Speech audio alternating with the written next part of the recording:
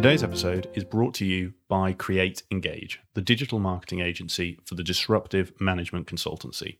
Digital marketing has moved forwards, but most consulting firms haven't. Many consulting firms still see their corporate blog as their sole digital marketing channel and find themselves frustrated when these blogs yield little, if any, results. For those consultancies that understand digital marketing, though, it can be a huge asset and help them achieve rapid business growth. In fact, at Create Engage, we've recently written a case study of one successful consulting firm that used digital marketing to help them grow over 400% in just 3 years. Having spent countless hours researching consulting firms and consulting leaders for this podcast, it became very clear that while some firms do digital marketing well, the vast majority of consulting firms struggle to leverage its power and don't know where to start. To help those of you who want to harness the power of digital marketing to grow your consulting business, but don't have the knowledge, capacity, or in-house capability to do so, I launched Create Engage, the first digital marketing agency for the management consulting industry. As former consultants ourselves, we understand the challenges that you face when it comes to delivering effective digital marketing that engages prospective clients and generates leads. Having worked in the industry, we understand consulting buyers, what resonates with them and what doesn't. This enables us to harness the latest in digital marketing in a way that aligns with your brand and your market positioning to attract the prospective clients that you're looking to target. We understand that each consultancy is unique and have a range of services to help you shape, implement, and sustain effective digital marketing strategies that deliver results, regardless of where you are on your digital marketing journey. If you would like to find out more about how Create Engage can help you use digital marketing to take your business to the next level, then send me an email at nick@createengage.co.uk or go to our website, createengage.co.uk, where you can download that free case study that breaks down the digital marketing strategies used by one successful consulting firm to help them grow over 400% in just 3 years and gives you the secrets they used so that you can apply them in your own firm. If you want to outpace your competitors and stand out in the crowded consulting market, then get in touch. We'd love to help you grow your business through digital marketing. Hi, and welcome to the first episode of Climbing Consulting for 2021. In today's episode, I speak to Simon Williams, co-founder of DMW Group and non-executive director at Lancia Consult. Simon spent the vast majority of his career building DMW Group, which he and the team grew from just a few of them after a rather interesting start to the business into a company of over 200 consultants today. Having spent nearly 3 decades building DMW, Simon now advises a range of businesses and is a trustee at his old university college.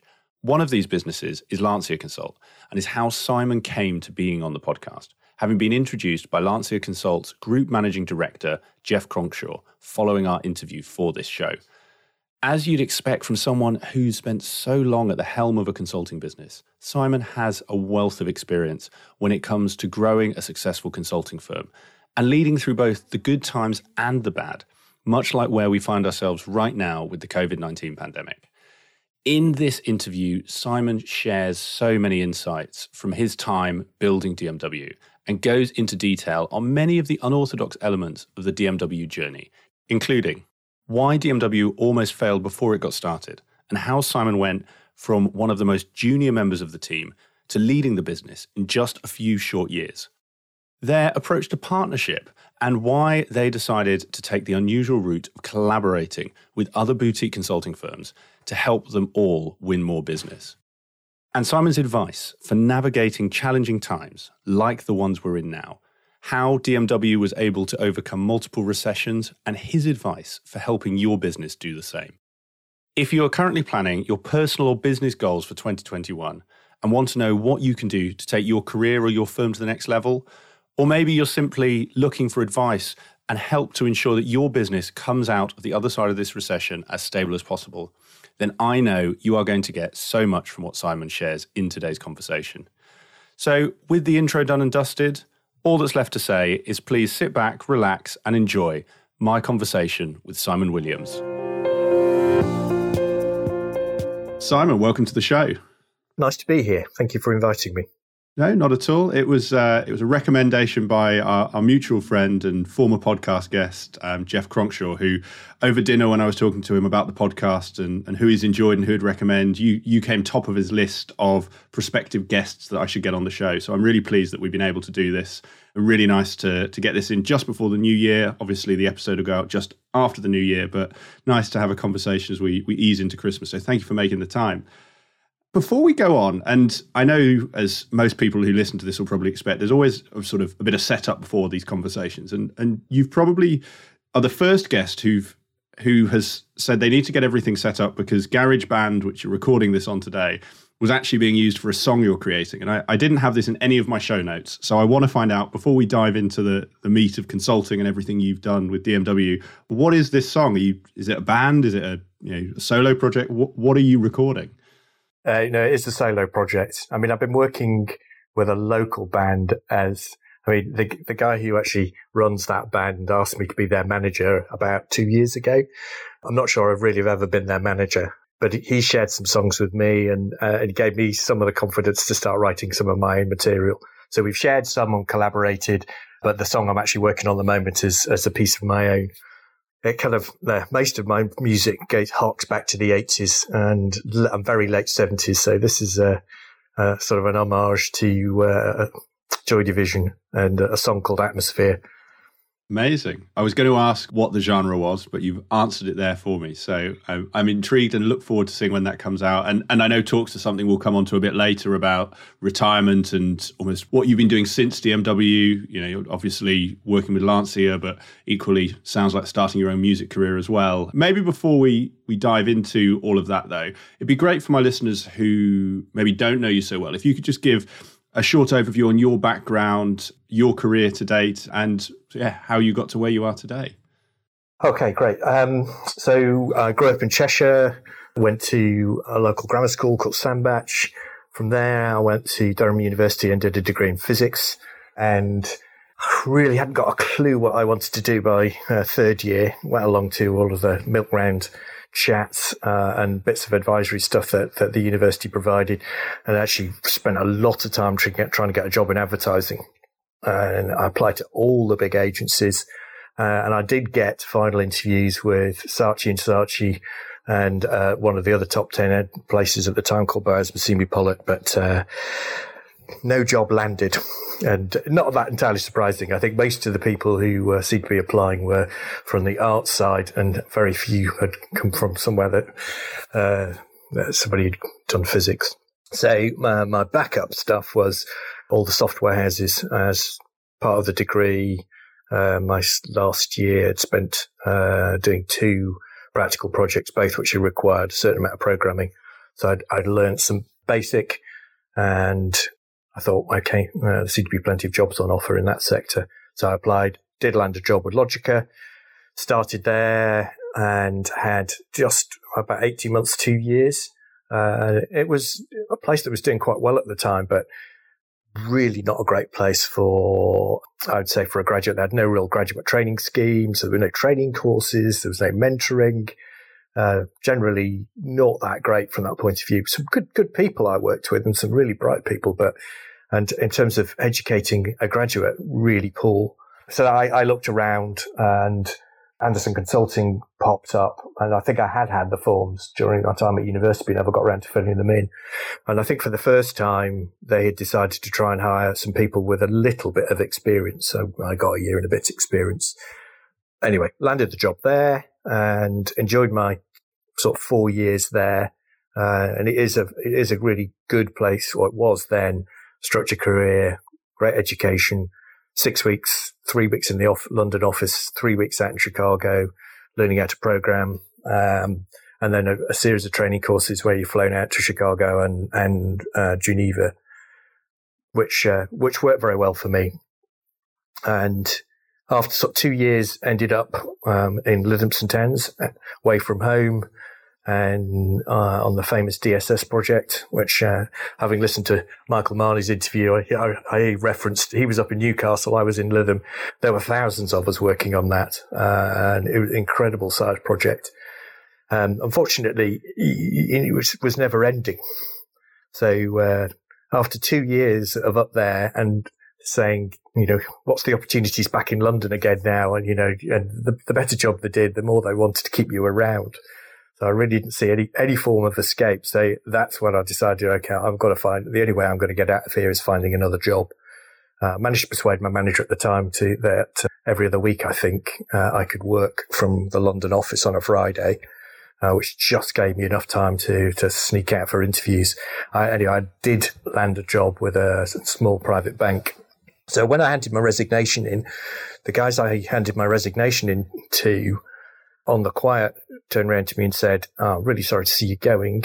You're also on our list of people that we were thinking of talking to because we're thinking about setting up our own company. And I went, oh, that's interesting. And of course, the company didn't exist and I'd already handed in my resignation. So I couldn't exactly join them immediately. But I did keep in contact and I did think it was a good opportunity. I really liked the people at the time that were my seniors in the organisation. So after a year, I decided to join them and that company was DMW and the one that I would spend nearly all the next 30 years working for. Fantastic. Well, thank you for that very concise history. And I didn't realise that the journey to DMW had started that year earlier, pre-leaving Accenture. And we'll talk all about that. I think, why don't we start there with the DMW story? Because obviously, like you said, you spent almost 30 years there, grew the business to a substantial size. But I think that the thing that struck me from our conversation and something I know a lot of my listeners like to hear about is those early days of a consulting business. Because I'm sure the latter days are just as hard, but those early days, there's a lot of risk, there's a lot of things that can go wrong. And I think the thing that struck me in our first conversation was that timing-wise, the business, DMW was launched just coming into the early 90s recession. There were a number of challenges, and I know that sort of early period was quite rocky. I'd love to just get your sort of take on how that early period was. Can you talk a bit more about sort of how those first few years were, how the business grew, and particularly how you managed through some of those challenging times of the recession just afterwards? Sure. Yeah. So you're absolutely right. We started in the early 90s, and it was the first recession that had really impacted the IT consulting industry. It was really crap time to leave. On top of that, we left shortly after another group of people from Answer Consulting had left too. And they hadn't put any restrictions on them, but I think they were worried that there was going to be a whole raft of this happening. So they slapped a whole load of restrictions on us about hiring any more people out of Answer Consulting, which is probably quite normal today, but those exclusions weren't common at the time. So that put some restrictions on us. So we couldn't go back to some of the businesses for 6 months that had been existing clients for Anderson Consulting. So that made that bit difficult. But over the first 2 years, it became abundantly clear that the 4 people who were the original people who'd obviously had the idea up in Lytham weren't getting on as well as I would have liked to have seen. So the guy who was most senior decided he wanted more of the equity out of the business, which didn't go down well with the rest of us. And ultimately, after, I think it was just about 2 years, they parted company with him. The sort of preceding 6 months had been pretty crap for the 3 of us who were the most junior at the time. And I think all of us could see the writing, or felt like we could see the writing on the wall that this business was going nowhere, with the slightly more senior people falling out. And the other 2 were looking around for other jobs. I landed my job first and did leave, left for 6 months. And actually during that time, they did part company with the senior guy. And the job I landed, I absolutely detested.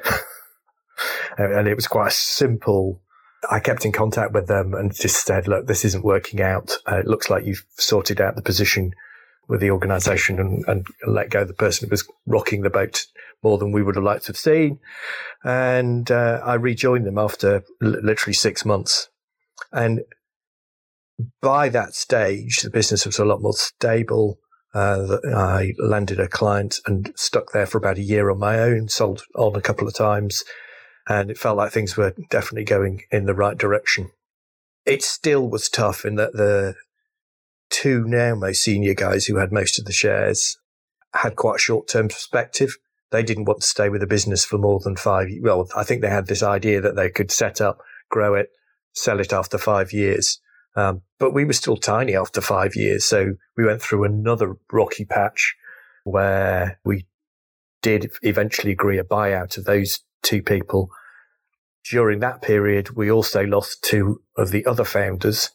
So of the original people who had most of the shares, every single one of them had gone after 5 years, leaving me and Chris, who became the MD of DMW and still is. We're the only two sort of people left. We had recruited one or two other people by this stage. So I think we were sort of then back to about 6 or 7 people. And in many ways, that worked greatly in my favour because I was now a significant shareholder. We flattened the shareholding out. And from that point onwards, things were a lot more stable and the business genuinely started to grow. That does sound like a rather turbulent 5 years. And I guess just help mainly for my listeners and myself, you mentioned you joined originally as one of the more junior members. So maybe to use Anderson or Accenture pilots, sort of what grade did you join DMW at, and what grade in inverted commas would you have been when all of this happened and you were sort of thrust forward into that shareholder director position? So I was probably I can't even remember the names of the grades now.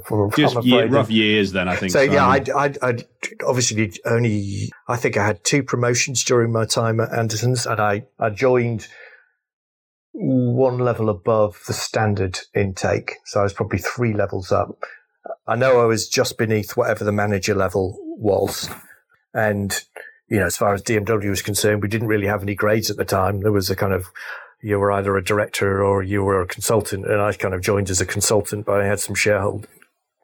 And after we bought out the 2 most senior guys, after the second set of departures, basically everything was leveled out. There was a level playing field. Everybody that was left got the same shares, and everyone was essentially on the same level.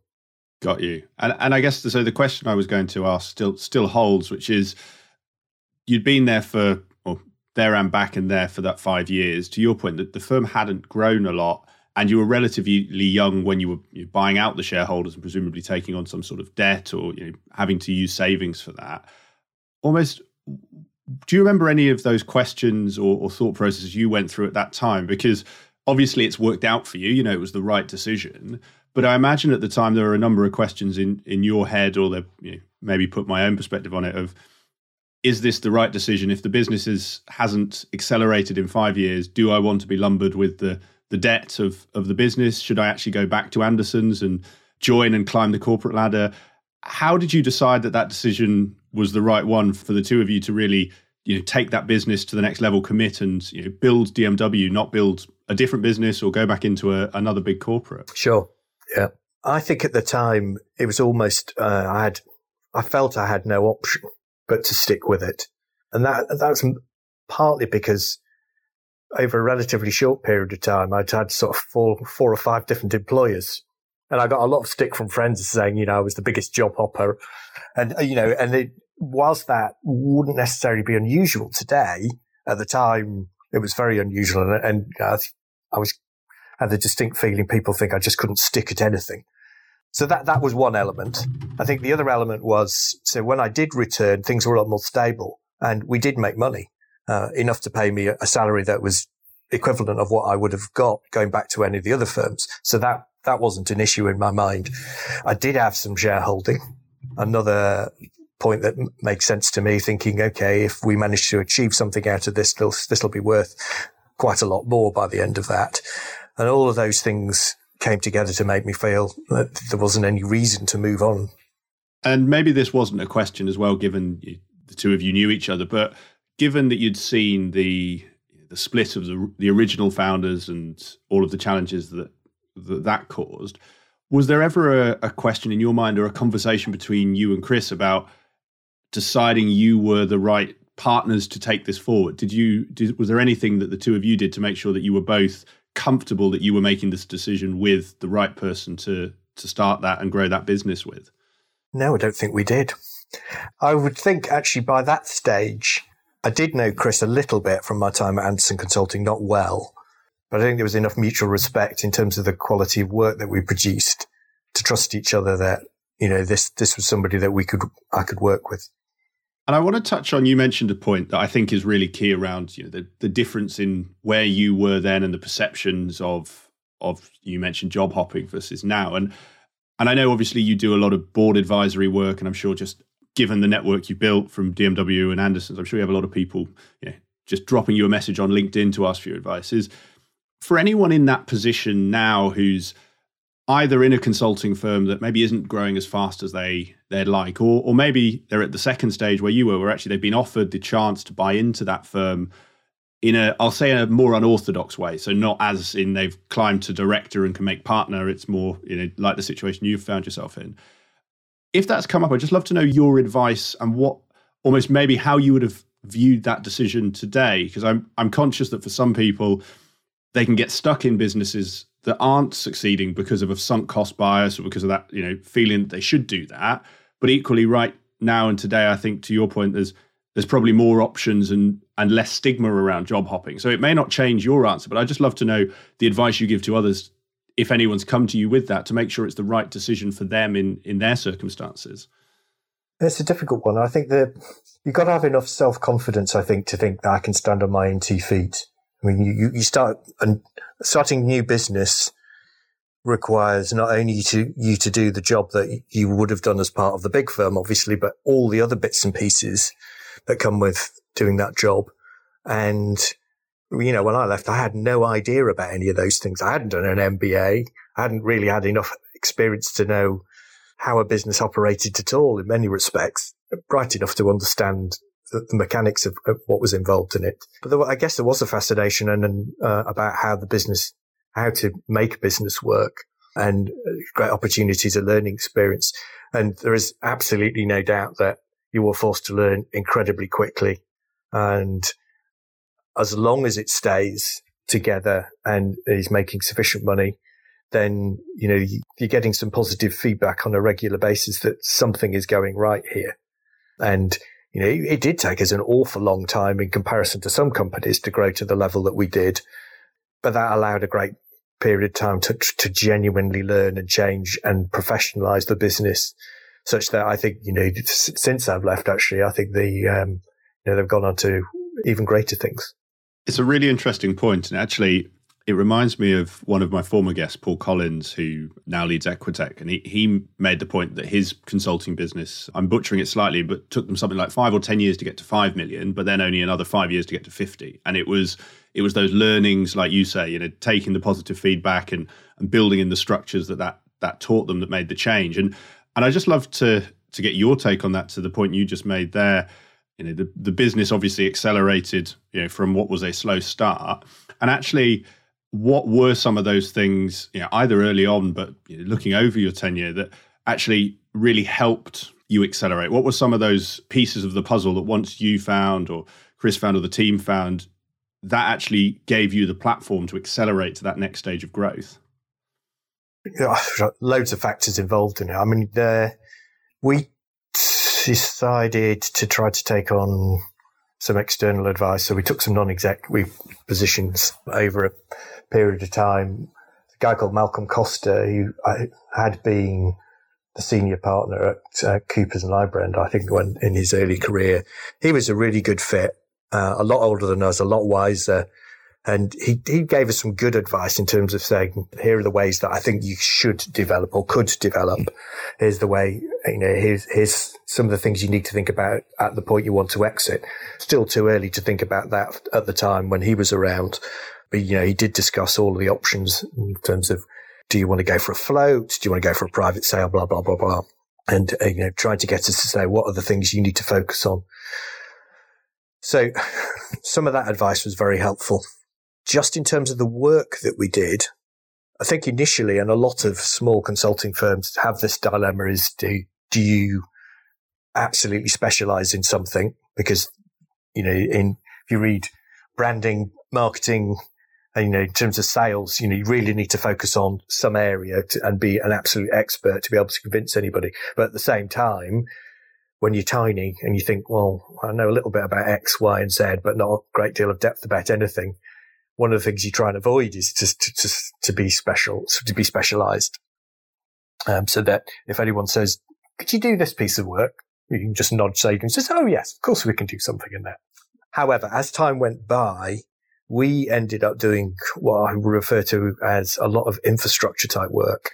So DMW in its early days actually did a lot of things a lot of things on networking. And this was before the internet even existed.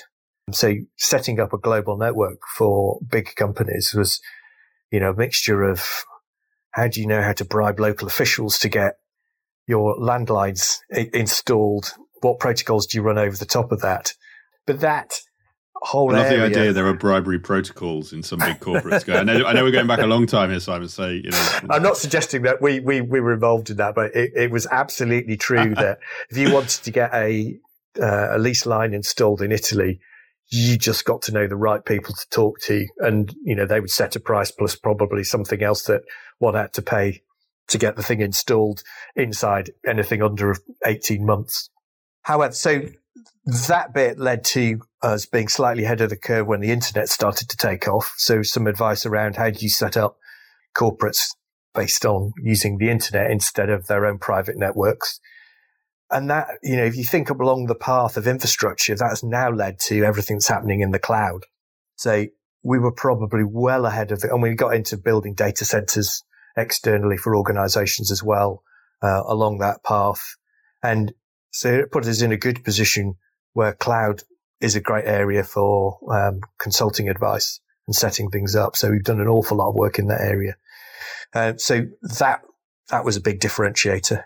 And a second, again, this is probably more happenstance, but we landed a piece of work in government where we started quite a serious big data project, ahead of all the things that are now called data science, for want of a better word. And we did build ourselves pretty strong reputation in that just ahead of when everything else kicked off. So those two areas of expertise were important. Then in terms of how we restructured internally, one of the things that we had always prided ourselves on is that we didn't oversell things. We didn't get any bullshit from us. You would turn up and we tell it as it is. But there was a recognition, and certainly the non-execs were saying, is you do not spend enough time selling work. And it was obvious when you actually looked at the figures over years, there would be periods of, I wouldn't call them boom and bust, because they were never as extreme as that. But there were highs and lows. And the lows always coincided with, we've worked for one client for an awful long time when we've farmed pieces of work, and we farm the next piece of work. And farming is easy, but the hunting, the next big client, is the hard bit. And, it is that recognition that we must spend more time doing that hunting bit. And that bit also is fundamental in getting growth rates up for the company as a whole. So we spent a lot more time worrying about how much effort we were putting into the contact management thing, to pushing marketing advice out, and also pushing down a much more open approach to selling across the whole company, expecting junior people to do their part and telling them that this is something you need to continue to do throughout your career if you're going to be successful. So when somebody even joined the firm, the first thing we would do is sit down and talk about, what's your network? Who do you know? You need to be telling everybody that you've joined us. And so that was one element of it.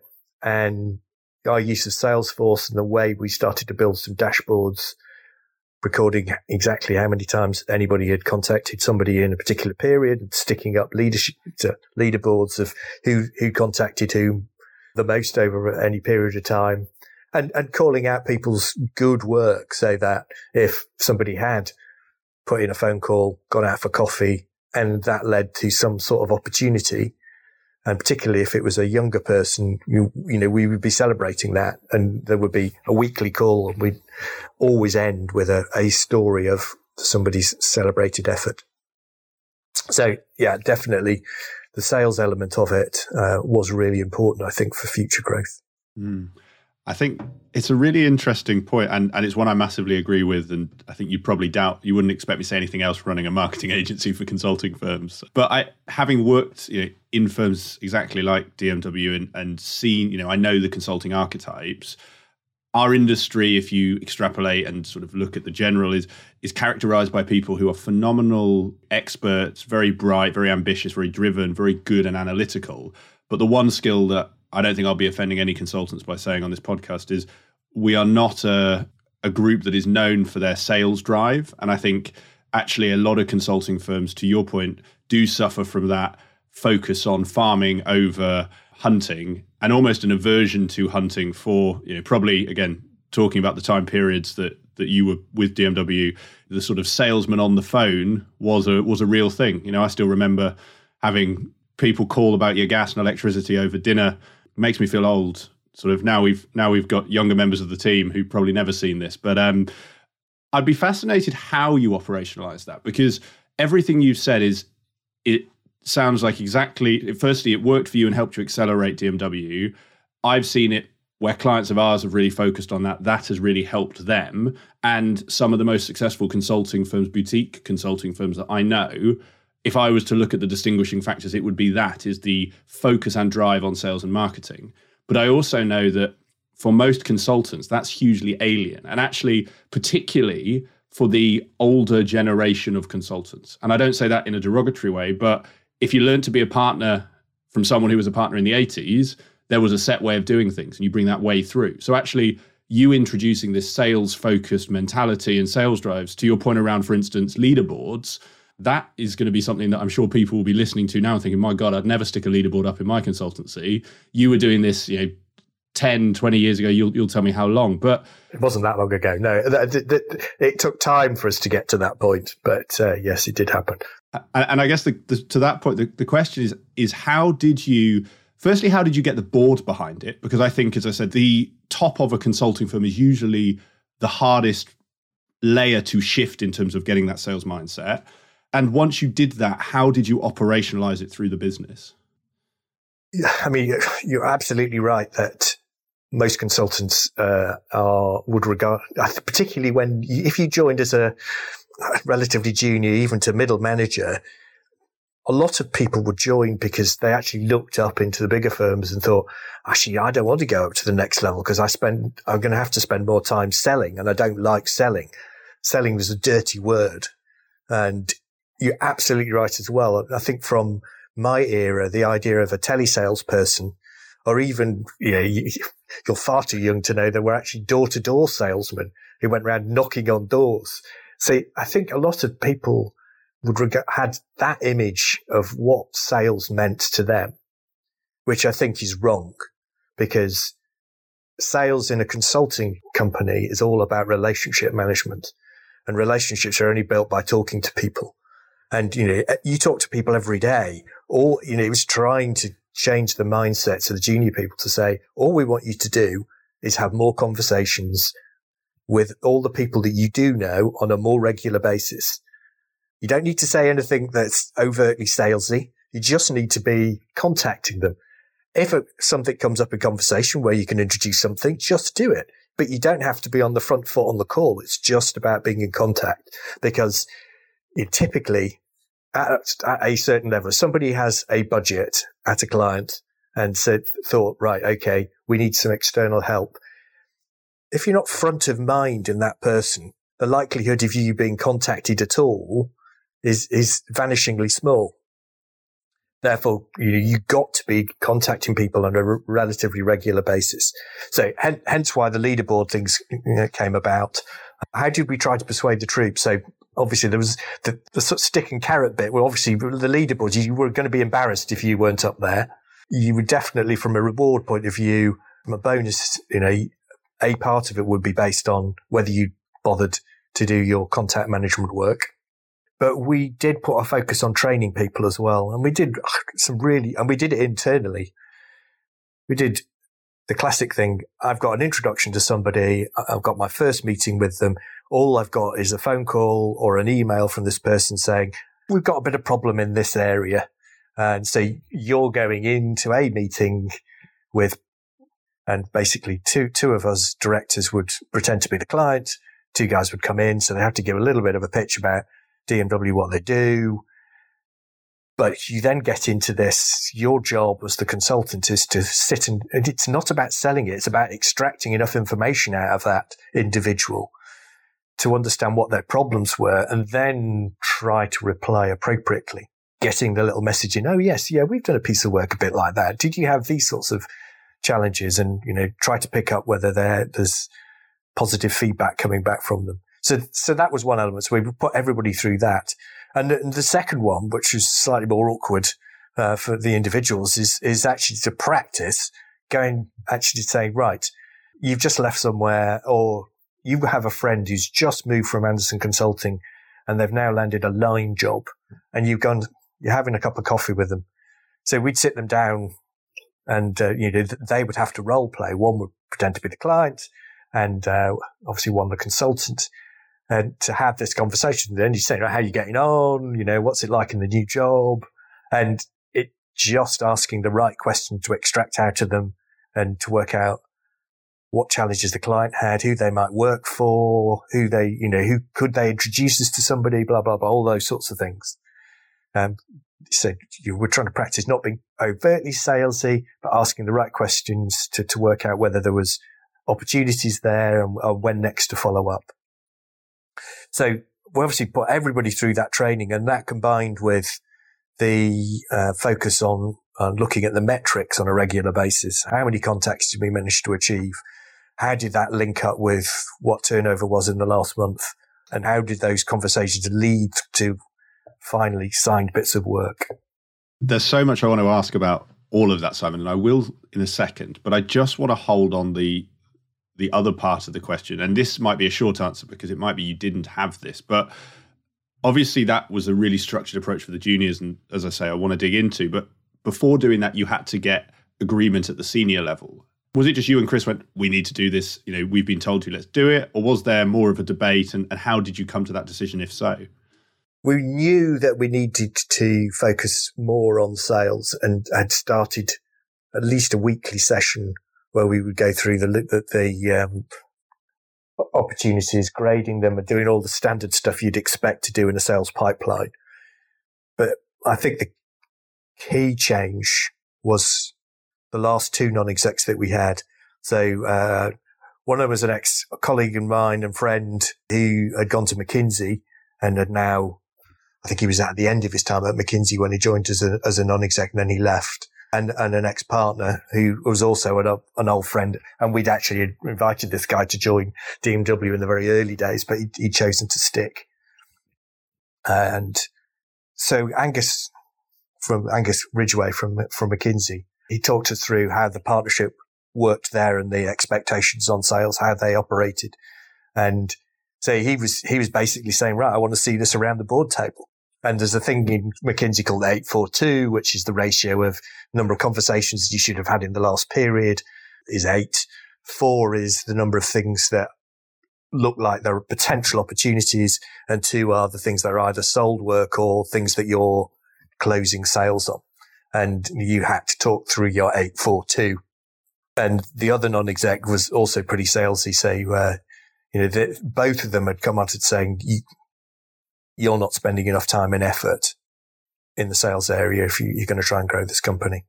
I've not heard of the 842, but I love the philosophy. And I think it talks a lot to the point you made around actually selling is no different from what consultants always do. They just change the name of having conversations. And it's something that we help a lot of our clients with is how do you take what is a lead, someone who's in today's world, sign up for a webinar, who reads your email, who, follows you on LinkedIn, and actually how do you start that conversation? Because it's the same as what you were doing back then without the internet of, someone, they've moved, why not drop them a chat, have a coffee? Just the technology is there now to help you pinpoint it, which I think, talks a lot to what you were saying.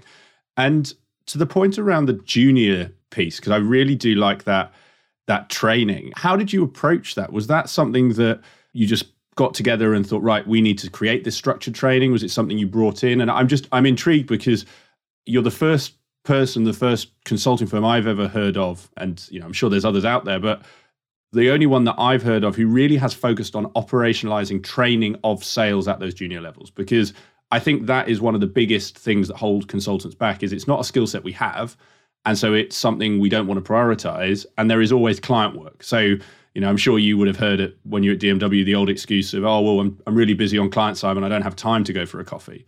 How did you structure and approach that training? And I'm asking really for anyone listening who's thinking for their firm, this sounds brilliant. Maybe the better question is for those businesses you advise, or if you were advising someone, how would you suggest in today's world they approach that? Should they buy in that training? Should they create it themselves? What would you recommend?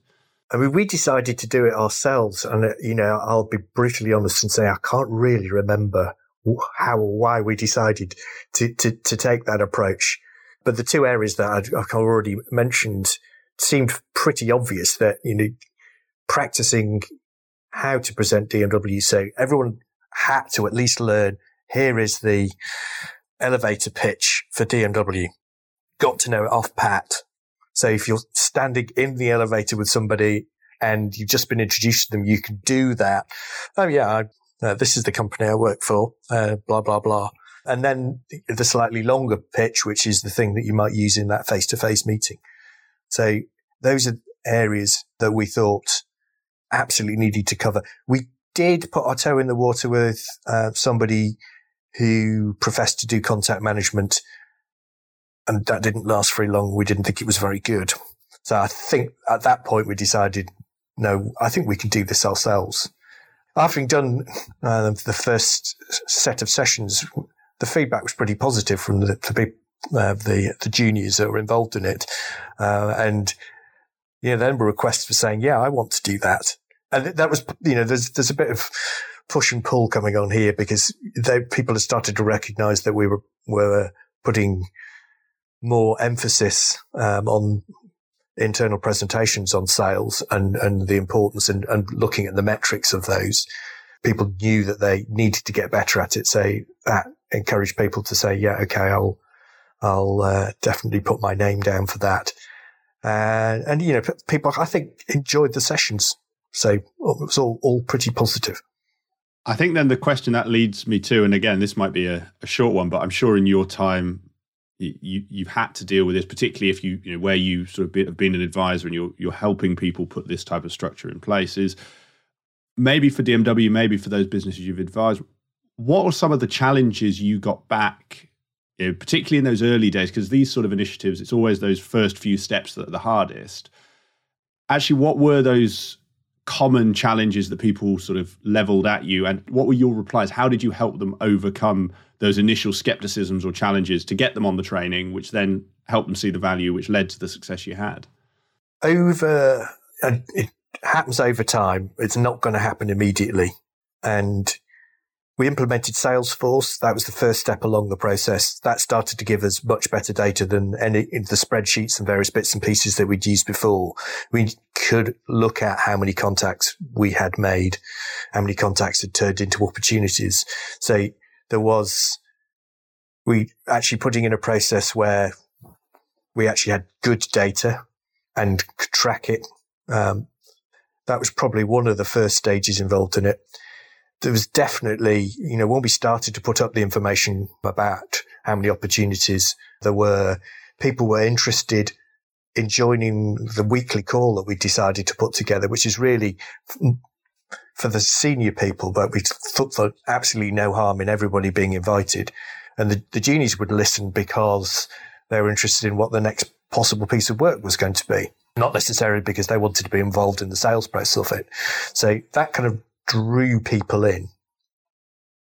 And, then it really, becomes a more sterner message that we just simply have to do more of the selling if we're to get the firm growing. And those messages definitely didn't land that well to start with, because the old adage that you were referring to, the sort of style of selling that they might have felt comfortable with, we're saying we need to be a bit more front footish about this. We need to be practicing on a more regular basis. People are saying the firm culture's changing. It's becoming a lot more sales focused, a lot more aggressive. What's all this stuff about? Because I thought it was all about quality work and being proud of the fact we don't overtly sell anything. And, it was then reinforcing the messages to say, yep, okay, that's where we have come from. But if you want to be part of a growing company and to progress within it, unless we continue to sell and you're part of that selling, we're never going to grow. Because one day you've got to be like us. And, at one stage I was thinking, we looked around the board table thinking, well, who else generates the sales here? We need to change that. Everyone's got to get involved in it. And it definitely worked by the end of it. And I think, post me leaving, it's become more and more obvious that the people who have been further down the tree have stepped up and learned from the way the thing had been operationalized, realized what they had to do. Something else, and it's an extension to the sales point, and it's something that felt really unique in the DMW journey. And you mentioned it in part earlier about Michael Marnie, former guest on the show, and I know you know well. And it was actually, again, I don't know if this was in the context of your sales drive or where it fitted into the journey, but when we were speaking prior to our interview, you mentioned around one of the key elements that helped your growth was the partnership with both the Barclay partnership and Pareto. And I don't know if that was sort of born out of the sales drive or came before it, but I'd be fascinated to find out more about this, because equally, like sales is quite alien and quite regarded with skepticism, should we say, by our industry. I think the other caricature or characterization I'd say of consulting is we are quite a secretive bunch. I think it's getting better, but particularly when you were running DMW, there was a big focus on our IP, our firm, almost our secrets. And consulting firms were typically, and frankly still are, very secretive and very bad at sharing. It's one of the reasons I run this podcast, is to expose more of the great people from our industry to each other.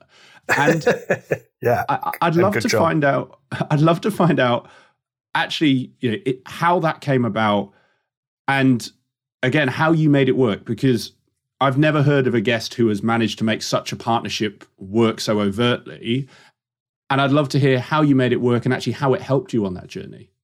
I mean, you're right. My son coincidentally works for a part of McKinsey now called Quantum Black, and extracting anything out of him about the work he does is almost impossible. The secrecy is just drilled into him.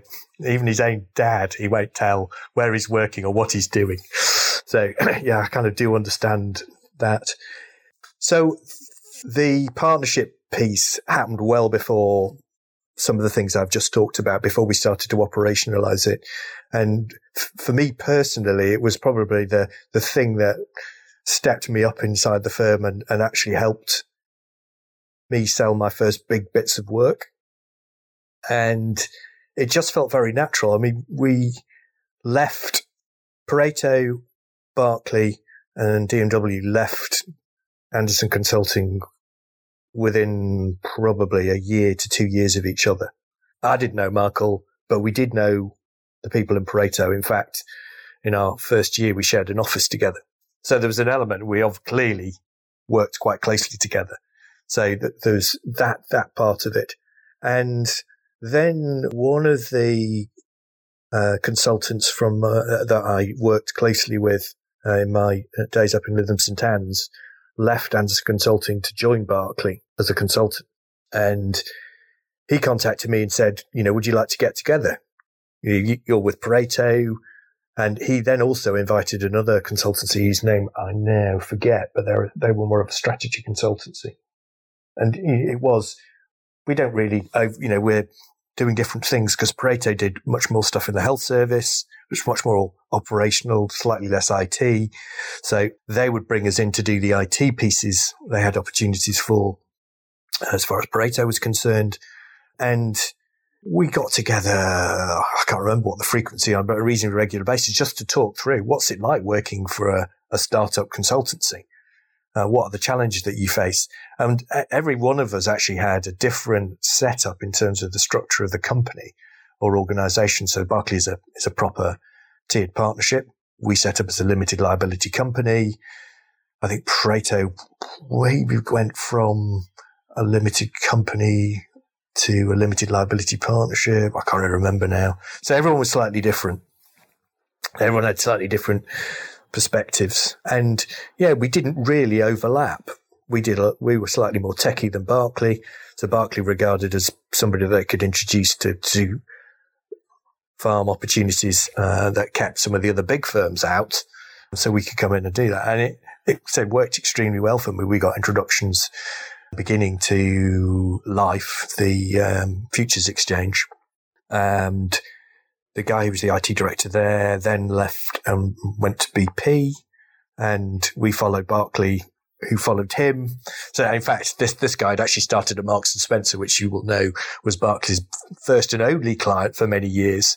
I was always gobsmacked that when I first met Michael, saying that they only had one client. I went, what?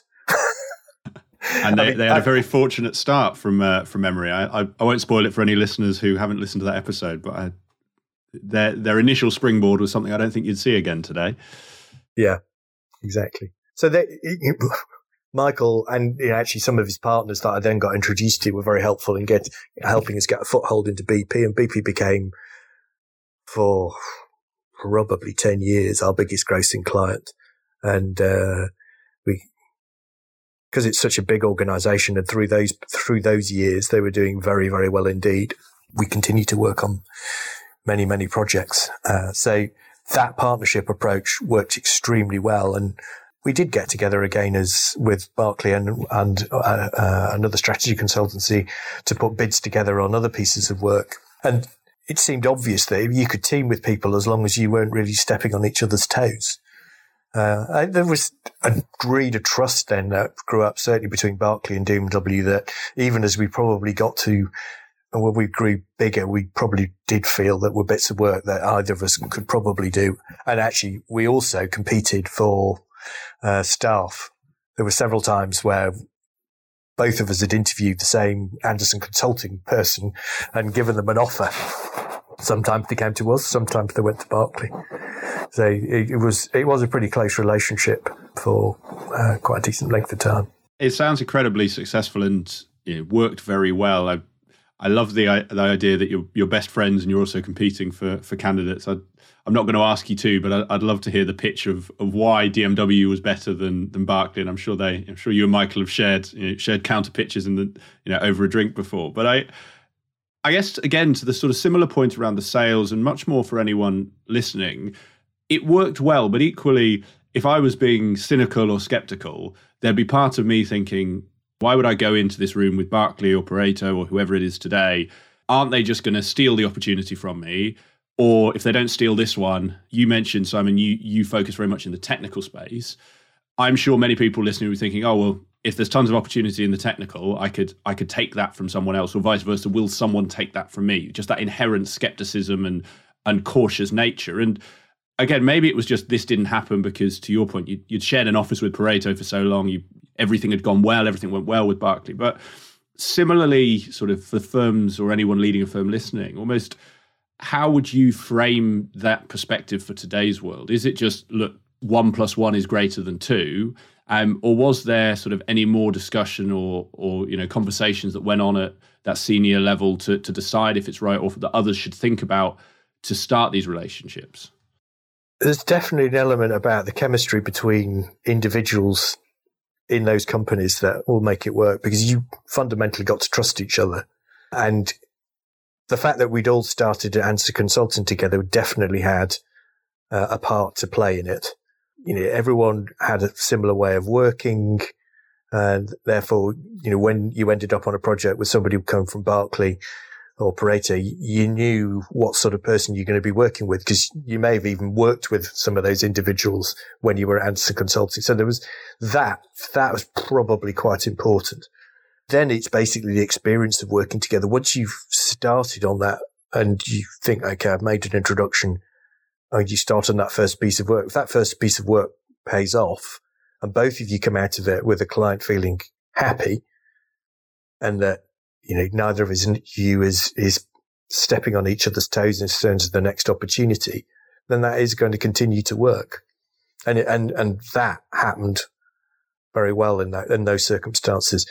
I can equally point at stories later on in our development where we did get together with a much bigger consortium to bid for a framework agreement to work in government. And it was a big barrage of small consultancies with one lead consultancy that wasn't really a consultancy. It was a body shop. And they landed this big framework and they just stuffed all the opportunities with contractors. So the remainder of us never got a look at.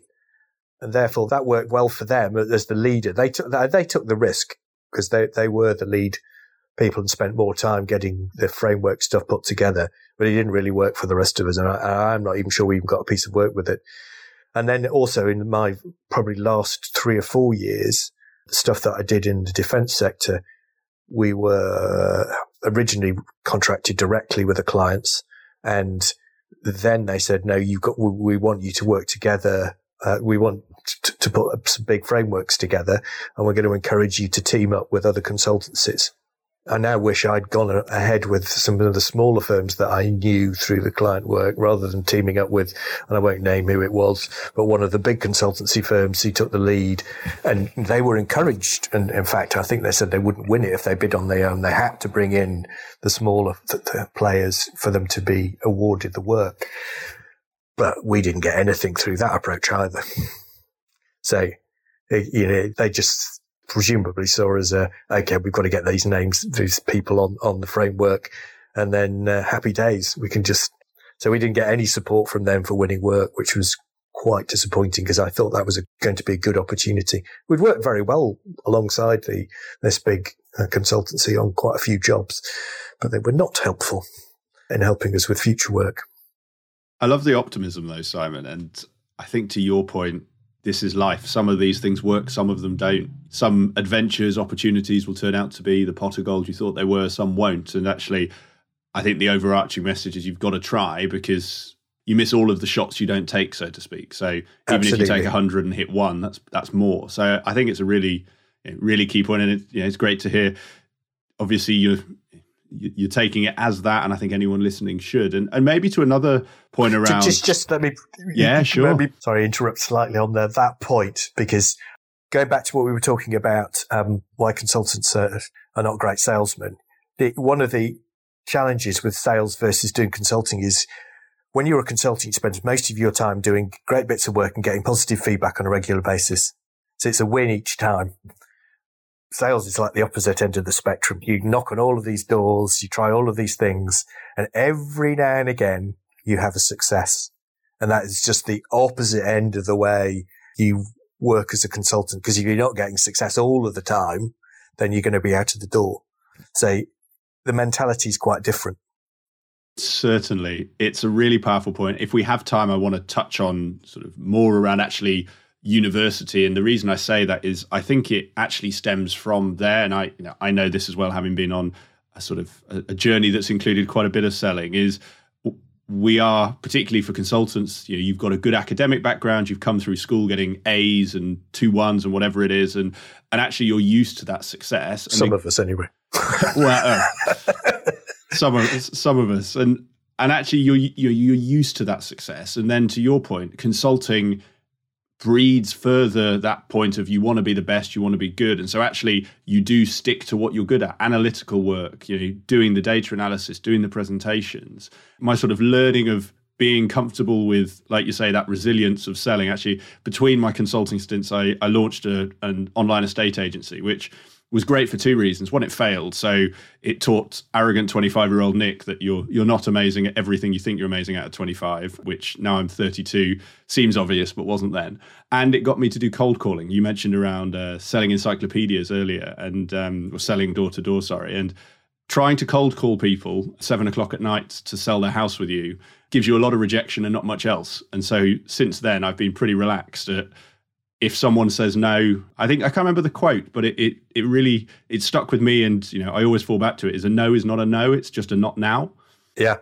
Yeah. It's a good point. And, I've also talked to people when they're worried about whether it's, have I left enough time since I last contacted somebody? Will they think I'm pestering them? And I always say, I think as long as you're polite when you're going back to somebody and you're not being the very unpleasant foot in the door, trying to demand time out of somebody, you can always ask them to say, just checking whether you got my last email and whether you wouldn't mind having a call with me. And if they choose to ignore it, choose to ignore it. But if you don't keep doing that, and let's say you left it for a month and all of a sudden something has happened inside that month where that person suddenly had an opportunity, you're going to feel very foolish that you didn't bother going back to them sooner. It's such a key point, Simon. And actually, this isn't my example, so I won't name who, but it was a story I was told by a consulting partner I know, which really, I think, proves this out and more just to reinforce for others. So it's a partner who had a fantastic relationship with a client. They'd done tons of work. You know, they'd been to the cricket or the rugby, 2 months before, and they caught up 2 months hence. And the partner was shocked because the client had given a significant piece of work to a competitor. And it was for no reason other than the client was busy, because all clients are. And at the time, they forgot, the competitor was in front of them. The competitor, to your point, had messaged them the day before, and they just thought, right, I need this problem fixed. And actually, I think, like you say, the follow-up is so key, because in today's world, everyone's so busy. We all think so much about ourselves. We sometimes forget about others. And actually, if you are not front of mind, you're going to be forgotten. And it is those opportunities. Consulting isn't like buying cornflakes in Tesco's, as we all know. No one goes in and looks at everyone. If the right fit's there, they'll take them without looking at others for an RFP. And I think that talks to exactly your point of just keeping in touch, even if it's like you say, have you got my last email? Or today's world, here's a new article. What do you think? That's what can set the difference and really set you apart. Yeah, absolutely. Yes. I've often said that. People saying, is it worth writing this thought leadership piece? And you could say you could write some utter holics and nobody actually would bother reading it. But if it just comes across in somebody's email and reminds that somebody that you still exist, and even if they don't read it, the value has been delivered in the fact that you've suddenly appeared in somebody's mindset. It's a key point. And actually, for today's world, with things like this, with podcasts and with video and LinkedIn, I almost think you can go one step further. And actually, you could write something really detailed for one client, send it to 10. But if it hits the one client, in the right way and it gives them what they want, our industry is such that you mentioned, the client you worked with, one client could be a 10-year relationship, 8 figures, in some cases for big consultancies, 9 figures. Is one email worth £1 million? I think if you frame everything like that, it probably is. Yeah, well made point. Coming to another point around sort of the journey that you went on with DMW and areas that I think you'll have quite a unique perspective on. You mentioned at the start of the journey, you started into the early 90s recession. And frankly, by virtue of being in business as long as DMW has been and you were in the business, you saw a few other recessions. And so given where we are right now, in the middle of another recession, depending on which economic stats you look at, I'd just love to understand how you managed through each of those. Almost, were there any consistent steps that you learned from recession one that you took into the others? And almost looking at where we are now, for any firm who is having challenges because of the current environment, what advice you would give them to help them through? So I think I was trying to think of the circumstances in this case. There were probably two downturns. The worst was probably the 2008-9 in terms of the adjustment that we had to make inside. I think it was 2008 going into 2009. First and foremost, in terms of our business was pretty buoyant. So the downturn worried everybody. And yes, we definitely lost business, and the government clients we worked for forced us to take a haircut on rates. So all of that was pretty depressing. But first and foremost, I think in any occasion there were only 2 occasions in those 30 years when the board sat around the table and looked at the cash flow and said, okay, if we're going to pay people, we can't pay ourselves, which is exactly what we did. So as the major shareholders, if you're going to be a decent business, before you let anybody go, you need to put your hand in your own pocket. So that's first and foremost. And I think a lot of entrepreneurs, that's the first thing they would think about doing. So it's an obvious point, but that's what we did do.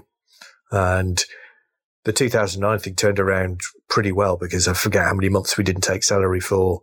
But by the end of that year, we were back in profit again and paid ourselves back and made a modest profit that year. So that definitely paid off.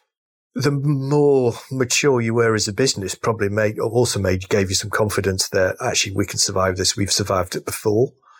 So there's a level of confidence that as long as we carry on doing the right things with the right clients, we will pull through this. And so following through, particularly on we've talked a lot about sales.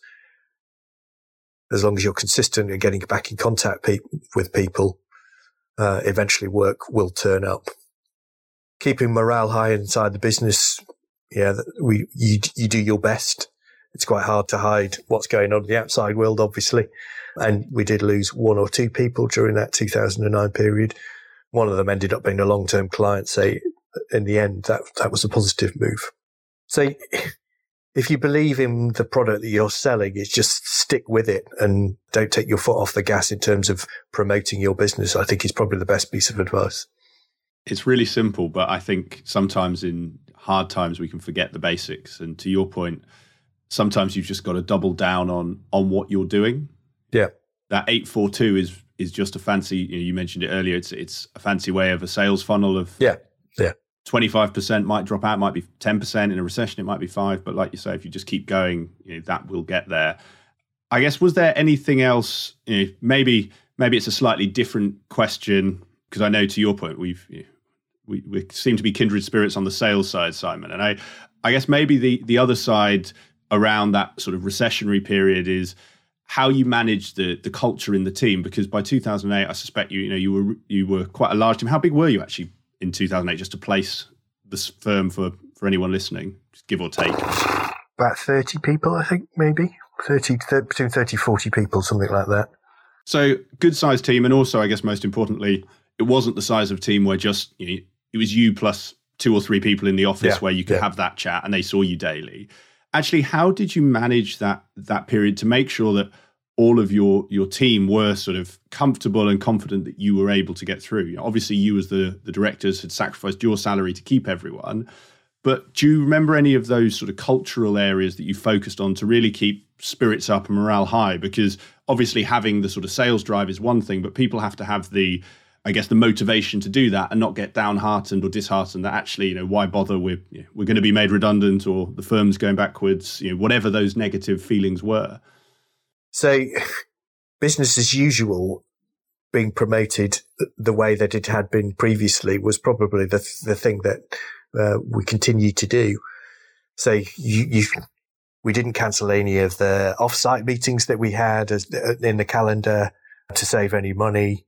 So everyone felt like, things were still carrying on just in the same way, despite the fact that, we might be making a loss by doing those things. We just, we didn't cut any of those costs. People's training courses and all the other things that you would expect, we just continued.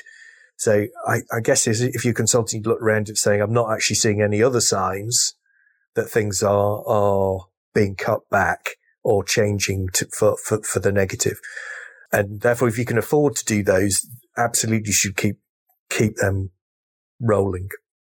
Again, seems so obvious when you say it out loud, but actually it can be sometimes the hardest thing to do, particularly if you're looking at a balance sheet that's going down and thinking, do we need to spend what can be hundreds, or for a team that size, probably thousands, on dinners and drinks and keeping morale up? But a bit like you say, and I know our teams benefited from this simply from the COVID environment, is keeping some sense of normality during any downtime is critically important. And when you say it like that, it sounds so simple, but sometimes it's not the easiest thing to think when you're in the thick of it. And you've got to be honest with yourself, saying, what else would I be doing?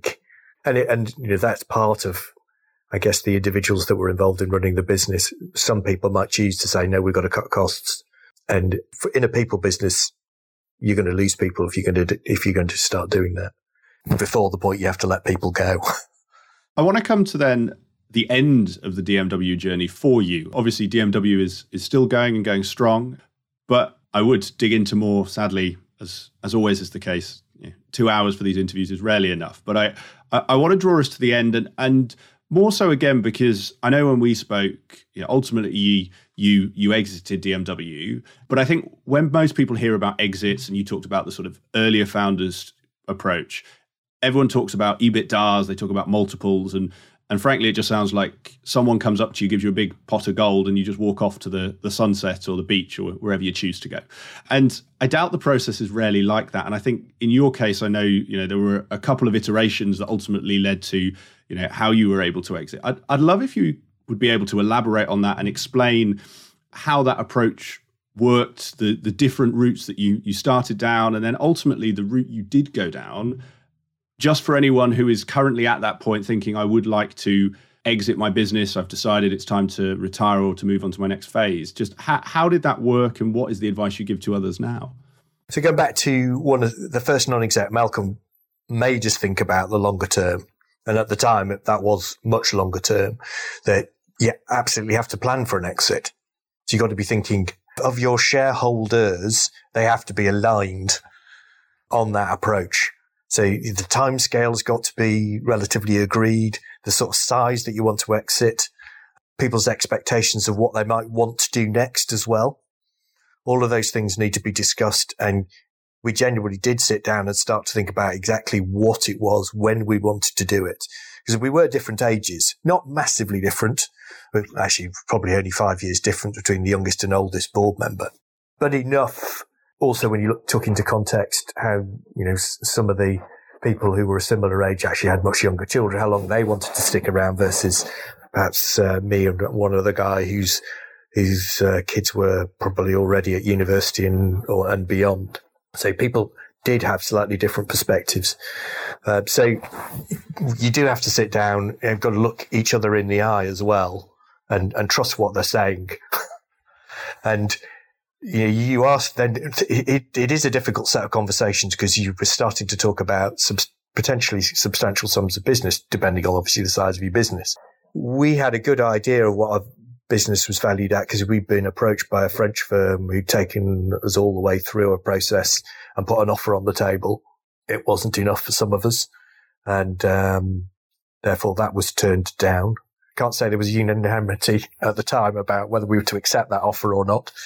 Well, I'm going to just jump. Sorry, Simon. I've got to hold on that, and this may influence the rest of the story, so stop me if it does. But Good. That's, again, a fascinating point because I'm sure that plays out for others and many listening to the show. And I can imagine is a really interesting dynamic, particularly if some of the directors are happy to and some aren't.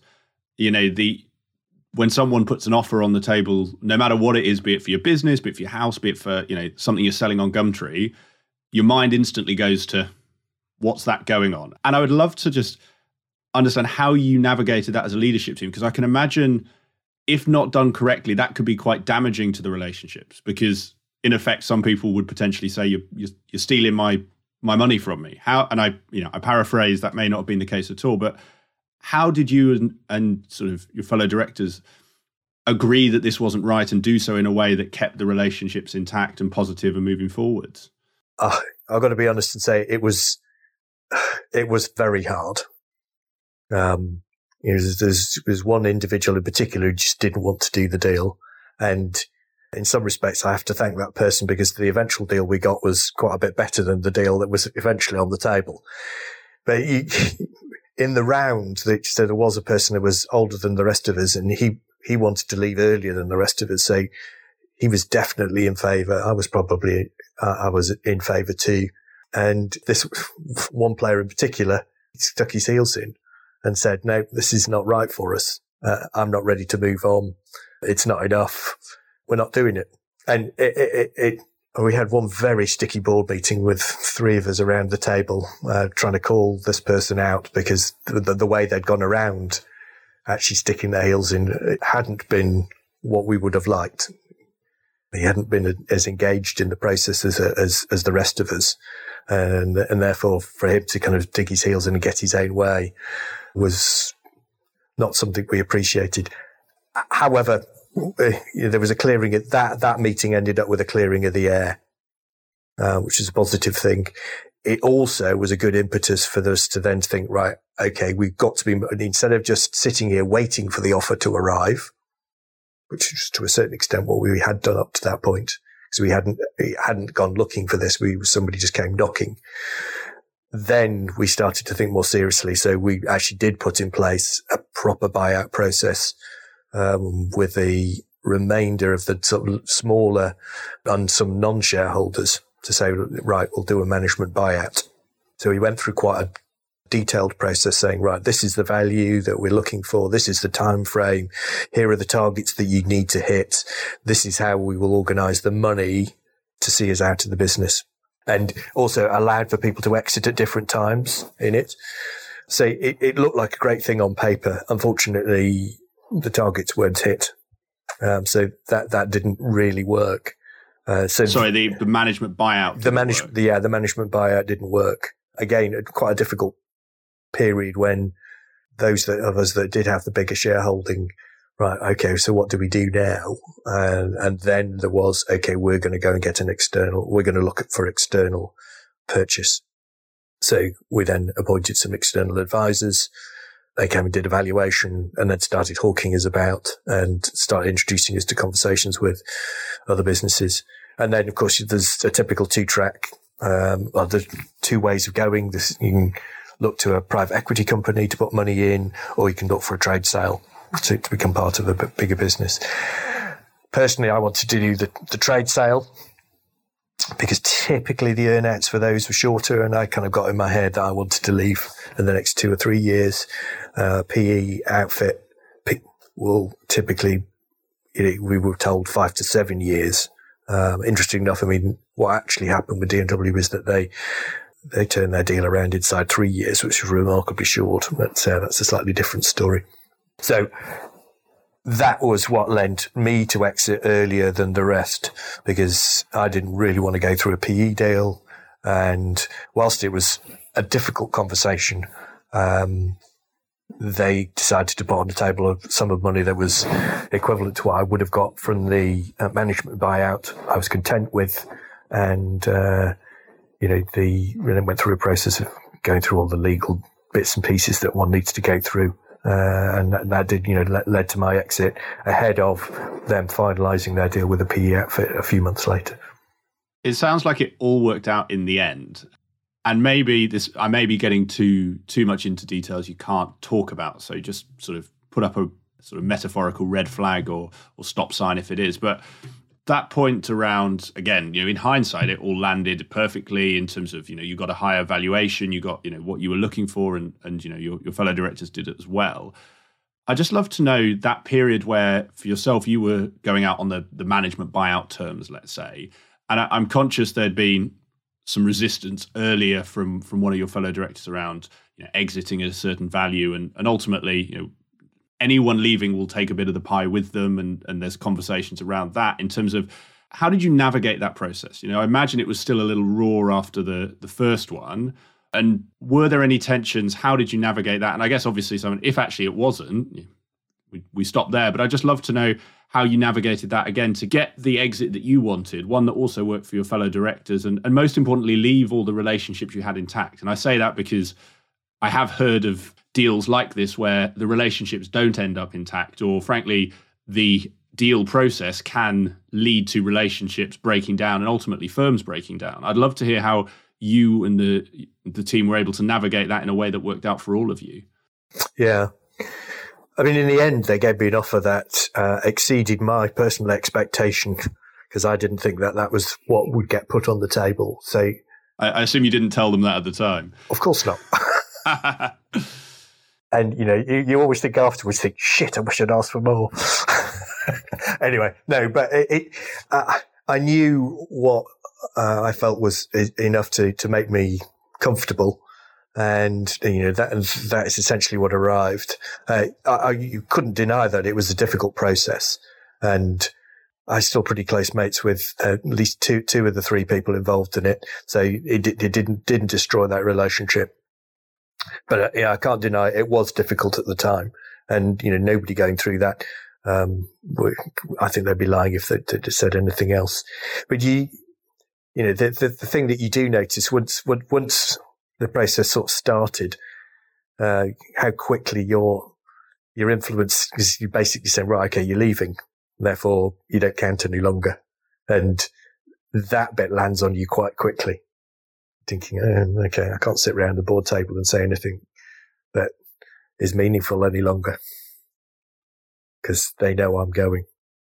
No, of course, junior people in the firm didn't know that, but I had to sort of carry on and put the brave face on How did you reconcile that? And again, I ask for no one in particular, but that is the other challenge I've heard some talk about, or twofold. And this might be a sort of interesting juncture. It might not. Is particularly if it was your business, you've been in it for as long as you have. It must have been like a child, or it's a real attachment you have, and suddenly being outside of that world. How do you reconcile that? Because again, that's something I have heard others speak of, is that challenge of suddenly you've had your big win, your windfall, whatever you call it, but suddenly you're no longer the director of the business. You're no longer, as you were giving the example, you're no longer around that board table. And almost, I imagine that accelerates as you leave the firm, because suddenly you're going from 50-hour weeks full on to watching Cash in the Attic or whatever it is on a Monday. And I'm sure you had better things to do than that, but I sort of never resorted to that.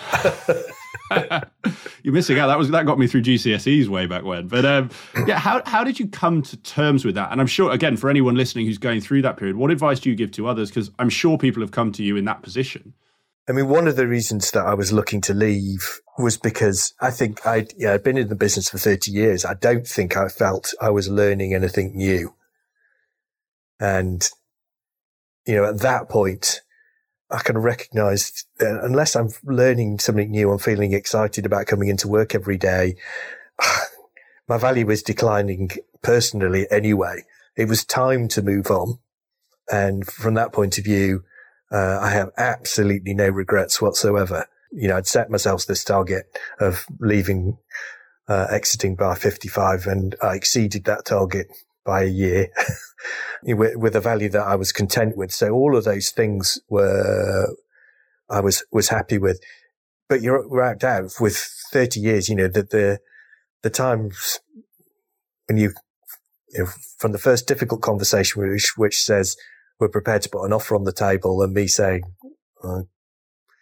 admitting that I'm prepared to listen to it, to, the final day when you walk out of the office and the money's in your pocket and it's the last time you're ever going to be in the office. Yeah, you're, without doubt, it's going to be an emotional experience. I had a very nice dinner actually after I left the office for the final time with the other directors and the next layer down of some of the guys I'm still in contact with who subsequently left the firm. And it was that was quite nice. And so there was a pleasant send-off that didn't go out with my tail between my legs. But you're absolutely right. You've spent a long time working in a business and you leave thinking, okay, this is a bit sad. And maybe last question to the point around the next period that you find yourself currently in, and the answer to this might be the Joy Division tributes that you're making on GarageBand, and I think I wish we had time to go into what you're doing with your old university and some of the other things, but I'm mindful of your time as well, Simon. Is how are you approaching the retirement period, and equally for anyone who is where you were, that few years ago, anyone leaving that firm that they've sort of been working in for those 30 years, they've built up, or maybe they haven't built their own firm, they've been a partner in a big firm for that time. Almost, how have you made retirement work? Because I've had previous guests who frankly retired, realized they hated it, and just went back into work, built another firm, and I'm just fascinated how you've navigated that period to work for you, or maybe you're still navigating it. I don't know. 6 or 7 years before I left, I trained as an executive coach, and I kind of used that as a bit of a sales tool at DMW, offering free coaching for the larger clients that I was involved with, and it was a great way of getting to know people. So it was a super way of squirreling out new opportunities. There's a great BD tip, by the way, for anyone listening. That's if you coach your clients, find out all the things going wrong, and then sell them back to them. Exactly. I actually genuinely pitched this as an idea at one stage, that because some of the clients that we worked with have recognised that the people that we brought in tended to be slightly more experienced than the people that they ended up working with. So there was can't we coach these people in better ways of managing their own projects? So I was trying to sell it as a service line. And in fact, it's interesting, Michael Marnie also trained as an executive coach about the same sort of time. And they did something similar and actually genuinely put it as a service line for Barclay at the time. So anyway, I started down this line, and that had triggered I was partly triggered to do that because I'd become more and more interested in psychology and basically what made people good at what they do. And I've read tons of books on that topic. And if you look at my website, peakflow.zone, you'll see something that basically is offering a service that is based on the executive coaching model, but tries to take in some of the science around what is it that makes somebody good at what they do. And, I taken that from, there's a guy called Csikszentmihalyi, who was a psychologist and came up with the concept of flow, where the peak flow thing comes from. And in my opinion, unless you're in flow on a regular basis, you're going to be discontented. But being in flow is this strange balance between the challenge that you're faced with and the skills that you've got to deal with it. And when you start sitting outside of those two things not being in balance, you either are bored, so your skill set is too high for the challenge in front of you, or you're scared and worried because the challenge is too high for the level of skill in front of you. So you've got to think about the balance of these things on a regular basis. And for me, it's not just work, it's in your home life. And for some people, actually, a job can be the thing that brings in some money, but never gets them into flow, but it allows them the time in their personal life to do things that do give them the flow and satisfaction. For some people, it's the other way around. And, those are probably the challenging people from a retirement point of view, because you get all your buzz from your job. And I didn't. I'm a big sportsman, love music. So I had lots of things that I enjoyed doing that weren't part of the day job. But I think for people who go into the job and say, I really quite enjoy what I'm doing, or I wouldn't know what to do if I didn't, those are the people really do need to think if they are going to retire, they need to have a think about what they're going to do. They start doing something different before you leave and work out what it is that you enjoy doing that might not be the current job. But if it is the current job, then, maybe it isn't. It's the moving to lots of non-exec roles where you still feel you're part of the big board and, you can use some of your experience and still feel you're going into work every day. There's so much there if we had time, Simon, to dig into, but I think your point on flow is really powerful. And actually that piece around, if you are planning to do this, to take the next step in your journey, to step away from your firm, actually building the raft before you need it in the form of a hobby or another thing that you do, like you say, means that there isn't a void, because often it's the voids that cause the challenges, whereas if you've got something to go into, that flow can continue. And it actually brings us quite nicely on to the last questions for today. And you mentioned around having done a lot of reading and research on what puts people into flow and peak performance. And it plays very nicely into a question that I ask all my guests. And these are questions that I ask all my guests, it's worth saying. And that is on books. What is the book or books that you've given most or recommended most, and why is that? Yeah, well, that's a nice segue, because the book I probably read first that made me think about what makes somebody good at what they do was a book called Bounce by Matthew Syed.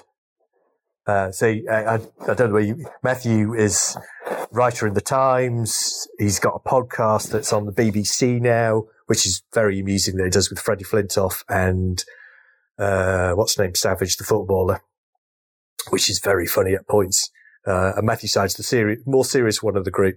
But Matthew's got a great writing style. And Bounce is all about how he managed to become the European champion at table tennis. Hence, he's known as the ping pong guy in the podcast. But it's a very self-deprecating, and it talks about this balance of what it is that you can bring to the table that gets you to the top, plus a whole bunch of things that are, frankly, serendipity. He talks to the fact that the primary school he was part of had a national tennis coach at his primary school. So he had somebody that encouraged this sort of nascent talent. And then one of the more famous Chinese table tennis players, I don't know whether they managed to escape China and defect, but they ended up living near Matthew as well when he was a later teenager. And it again helped him through that. He had a younger brother who was only about a year or so younger, and the two of them both played table tennis against each other on a regular basis. So all of these things came together to help them along this journey. So he tells a great story around that, and he's a great story writer. So Bounce is definitely a book. Actually, in terms of book I've given to people, I've read all of Matthew's material, and I did buy, I don't know how many copies of his last but one book called Black Box Thinking to a client, which is really about continuous improvement. And he tells some great stories in that, and I handed out to my client because there was lots of thinking about how do we improve this business at the time. So I just went around giving it away. I love that. And sometimes it's a really powerful way to help clients think differently. If you have a book, particularly by authors who are much better known than yourself or myself, having that book which highlights those points. And I have read Bounce, and I think Bounce, as Matthew says, it's not purely talent. It is everything you've said. Absolutely. And there's a really powerful point in there for anyone listening as well of obviously, his example was how just, fortuitous circumstances when he was a child meant that this happened. But actually the same point holds true as an adult, and actually manufacturing those opportunities. If you can work with the best people in your consulting career, you can get the right opportunities and exposure that can help you accelerate in our terms in the same way as, like you said, having the tennis coach, the Chinese ping pong player. I think the other one was they had a tennis, didn't they have one? They had a ping pong table in their garage, and the ping pong club was across the road. It's sort of all of these things that came together. And actually, Simon, it comes quite nicely to the next question. And you might just tell everyone the back of this one to go and read Matthew Syed's back catalogue, and you're very welcome to. But this one is a question that I ask all my guests, and I really enjoy the differences as well as the similarities. And it's quite simply, you've got three people in front of you. One is at that analyst level, so they're a graduate, they've just joined a consulting firm. One is manager level, so I guess probably similar to where you were at Anderson's. They're 6, 7, 8 years into their career. They've got far enough to have choices, but not far enough to be sort of right at the top yet. And then the third person is someone who is, in Anderson terms, a director, or might have been the same in DMW. They're approaching partnership. They're the top of the tree -1, and they are approaching that partner point. And the question is quite simply, what one piece of advice would you give to each of them?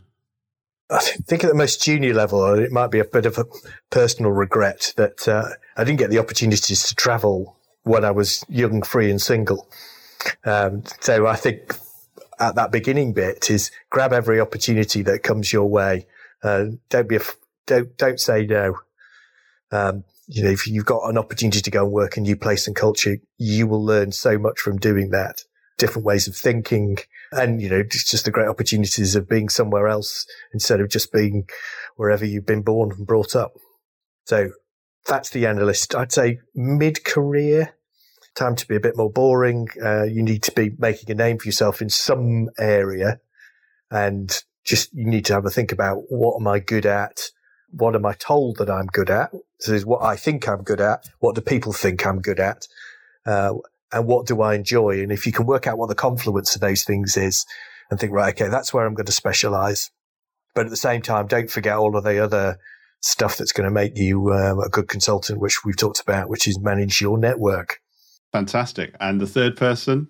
Approaching partnership. I think one of the more challenging bits, and it was possibly because of the size of the business we had, that made getting feedback challenging. But I think probably most big firms are not very good at doing it. But I'd say get yourself a coach. You want to sit down. You want to have somebody you can trust to talk to, somebody you can ask you some challenging questions, but he's on your side. Because I think, if you sit down, most of the HR processes are all about going through the standard thing. And yes, you might have a mentor, but they're still a bit of a competitor at the same time. I'd say a good coach is going to be, always on your side, asking you the challenging questions and giving you some of that feedback that possibly is quite difficult to get from working in a company. I think some great advice there, Simon, and particularly that last point about coaching. I've had previous guests say, and I'm sure you've heard it, that consulting's made up of insecure overachievers, and actually having a coach to help you with those insecurities and challenges. And as you say, in a neutral and I guess on your side environment, I know personally has been massively powerful for me, and I'm sure you do the same. Having become a coach, I doubt you would have done that if you hadn't seen the benefits yourself. Yeah. Simon, this has been great. Really enjoyed our conversation, and it's been great finding out about the journey that you went on with DMW and everything you've shared from it. I think the last question is quite simply for anyone who wants to find out more about you, everything you're doing now, maybe wants to get a copy of your track when it's ready to launch. Where would you point them to? Where can they get in touch? My music's definitely not published yet, but I've already mentioned that there's my website is peakflow.zone. And email address is simon.williams@peakflow.zone. And you can learn a little bit more about the sort of my approach to flow that I briefly mentioned in our chat. But thank you very much, Nick. It's been great talking to you. And I look forward to listening to this. No, likewise, Simon. Been brilliant talking to you. I'll put details of your website, I'll put details of your email address in the show notes so anyone who wants to reach out can. And like you said, really enjoyed this. Thank you. And all that's left to say is enjoy the rest of your week and have a great Christmas. And you. Thank you. Bye. I hope you enjoyed today's episode of Climbing Consulting. If you have any guest recommendations, comments, ideas, thoughts on how I can make this show better for you, just drop me an email. It's nick@createengage.co.uk. And I really look forward to hearing from you.